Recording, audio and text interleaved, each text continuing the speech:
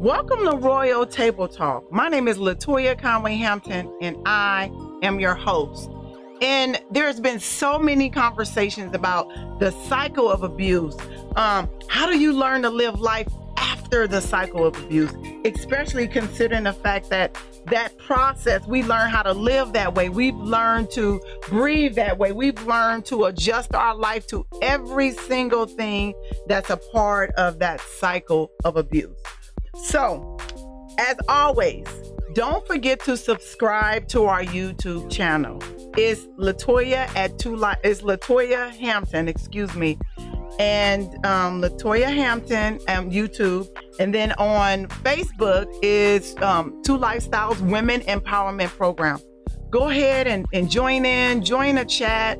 What I'm really interested in doing is not so much of having a conversation or this being an informational video, as well as us having a dialogue about some of the information that stands out for you, some information you may have questions for, or even some topics of some episodes that I can bring to you if it's in my expertise.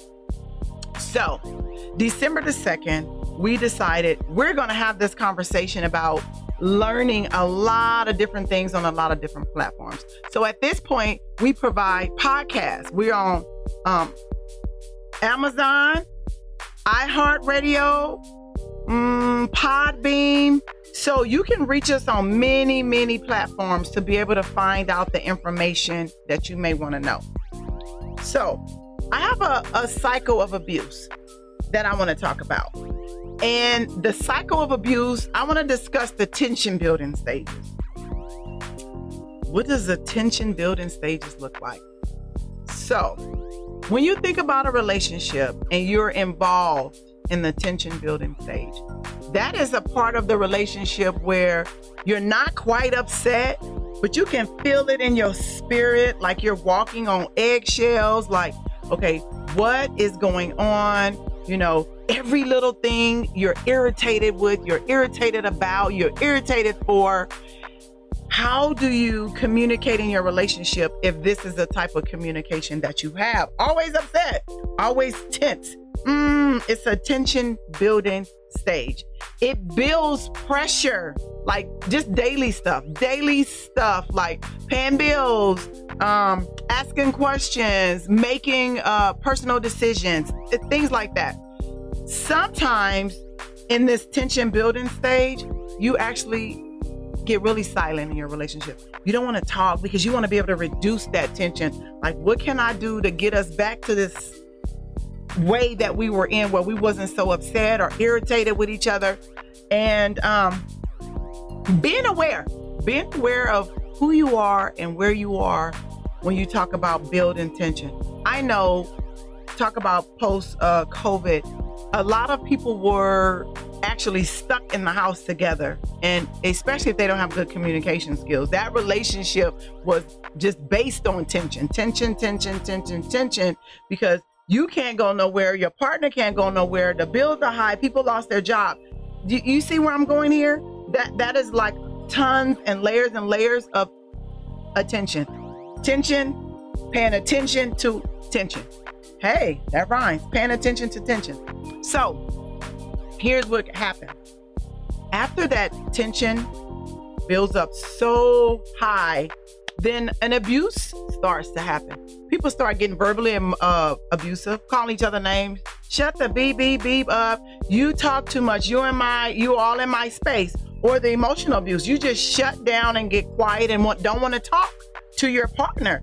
Physical, you might want to start throwing things around the house, as I mentioned. Throw things. And some people mix this up. Sometimes you feel like if I'm physically abusing my partner, that must mean that I have to hit them. Absolutely not.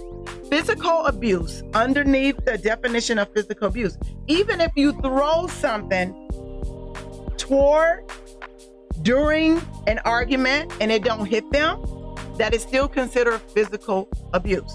Why? Because your intent was to intimidate or to cause harm to. So that's a real thin line. And so when you're in that phase of that abuse and you're having these, that tension building stage, you get upset. Some people get mad and start throwing stuff. And I can speak for myself years and years ago, when I was much younger. I learned this from my mom. She would throw stuff like house shoes. And I promise you, it felt like the house shoe went around a corner and got me because I was hitting a corner. And so throwing things was something that I did quite often until I was in a parenting class. And it was like, you shouldn't be throwing things at people. And then anger management, you're throwing things with intent. And domestic violence, you throwing things with intent. So you shouldn't be, because you're not communicating. And anger management, you shouldn't be, because you need to be able to control your emotions. And so when I've learned all of these different strategies for anger management, domestic violence, and effective communication, I learned that throwing things was totally inappropriate. So it also qualifies for physical abuse or sexual abuse. As that tension is building up in the home, things are upset. You don't want to be bothered with your partner. Withholding sex from your partner with the intent to control is a form of abuse. So let's have this conversation. I'm a female, so I can speak from a female's perspective.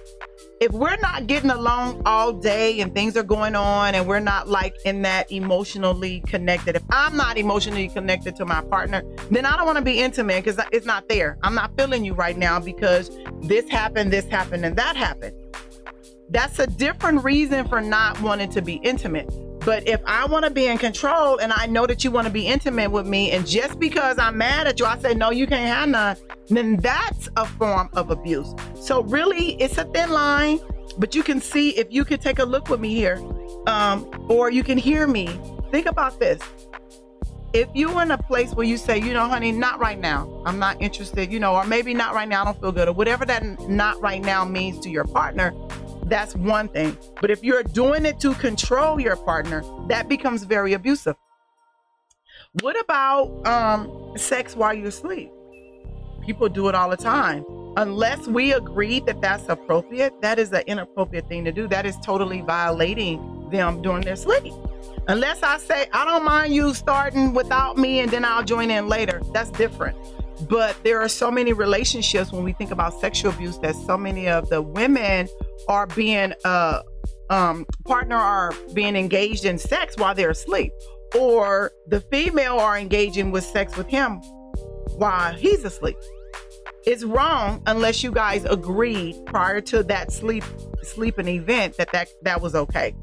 All right. So another thing, what about the intimidating? That part of the abuse is like the incident, intimidating you. You can't do this. You can't go where, I said this. I don't want you over here. Isolation. Don't hang out with friends. I don't like them. And this was the one I used to hear often. Birds of a feather flock together. What does that mean? Because I'm free as a butterfly. I choose to be around who I want to be with. I don't have to pick up their behaviors, good, bad, or different. Whatever I choose is my choice.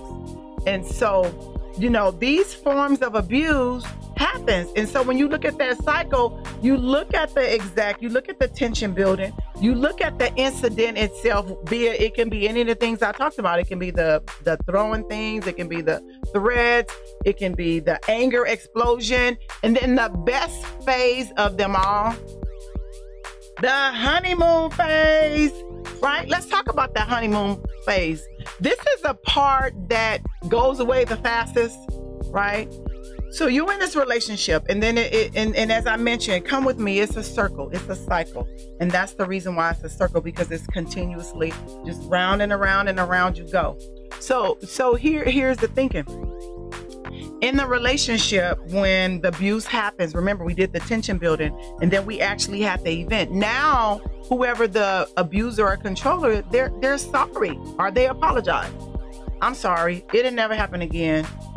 There's the flowers, there's the candy, there's the hugs, begs for forgiveness. I'm so sorry. If you wouldn't have did this, I wouldn't have did this. May shower you with so much love and affection. And that's the piece that we hold on to, is the fact that now that you're no longer mad at me, now I want to be connected with you, because that's the part that I love the most.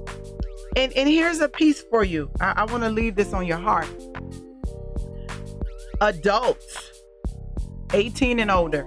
Now the kids 18 and younger than 18, they should know this. but we're going to give them a pass for this conversation.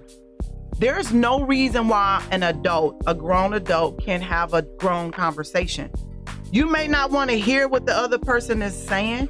You may not want to hear or agree how they come at you, but your responsibility is to control your emotions, control your thoughts, period. Now, are we perfect? Absolutely not. So during this stage, when the honeymoon phase is there, it's like that forgiveness, and you get so connected to it because they're showing you this emotion that you want so badly. And it's like, I love them, and I love how they treat me when they're good. Like, it's good when it's good, and it's bad is all bad, right? It'll never, ever, ever happen again. I'm so sorry that I did this. And so that's the phase of the honeymoon stage. And here's another one. After the explosion and all of that stuff happened in the incident, then that intimacy is the best part. I mean, let's be clear. That makeup intimacy is the best part that you probably will ever get when you're unhealthy, because you're thinking, oh my God, this is great. It's only really, really, really great because you just really, really had a big incident. But I have to tell you, after being in a responsible, healthy relationship, you can have that explosion every single time, but it's a mindset. It's a mindset. It's a mental connection. And just because you guys live together or in a relationship don't mean that you connect. You have to be able to connect yourself to your partner. And for men, it's harder to connect than women because we're emotional beings. But if you constantly teaching your partner how to vibe with you, because remember, as females, we lead the way. You teach your partner how to vibe with you. That's okay. Most men will follow. You show him how you want it. You show him how you need him to care for you, how you want him to support you. And most men will follow. Okay. So that honeymoon stage, we get all hooked up on it, and it goes away the fastest. It's the first form of the first phase of abuse that goes the fastest. And it's the one that we hold on to the most. Then we want to talk about the calming stage, right? You enter this stage in your relationship where you're kind of feeling good, like, I love you, honey, let's do this. And you kind of, you're kind of vibing, if you will. You go out, you have dinner, you looking at him, he glazing, and dazing. Two different things. Glazing, like, dazing, like, right? Into your eyes. Women, we look for that because our eyes is the key to your soul. And when you're in a relationship with a man and he pays attention to you, look in your eyes, that means he's looking in your soul and you feel connected that way. And that's how you connect with them. And so that period, it happens, but it's slow. And there's no abuse going on. The forgiveness is there. Okay, I forgive you. I love you. You guys are holding hands, rubbing backs, all of these good things. But to be honest, if the relationship is not healthy, it won't last for a long time. That period, it won't last for a long period of time. And I must tell you, today, 22 years out of an abusive relationship, how do you get in a relationship after the end of a cycle? You hop out of the cycle and you begin to make your own healthier cycle, right? It's not perfect. It's that equality will that they talk about. Having healthy conversations with your partner. And I'm not saying that you agree all the time. You just won't agree. Two people live in the same house, a set of twins came from the same mama, same daddy, in a womb at the same time, still thinks different. So how do we expect to be in a relationship with the opposite sex or even the same sex? Just another different person altogether, and we expect them to know who we are and what we want. I want to encourage you to always recognize who you are in a relationship and to know that you deserve to be happy. Your partner deserves to be happy. And if you're the one that's controlling, abusive, and that are still in that cycle, because if you watched your parents live in this cycle, your first thought process will be to live in the cycle, whether you believe it or not. Just watch the choices that you make. Do you keep making the same choices, expecting a different experience? I'm speaking to somebody out there, and I know that you're making those same choices. You're picking the same type of men, or you're picking the same type of women. If you want something different, you must do something different. How do you get out of that cycle of abuse and start to live life again? You begin to work on the inside. You begin to identify who you are as a person.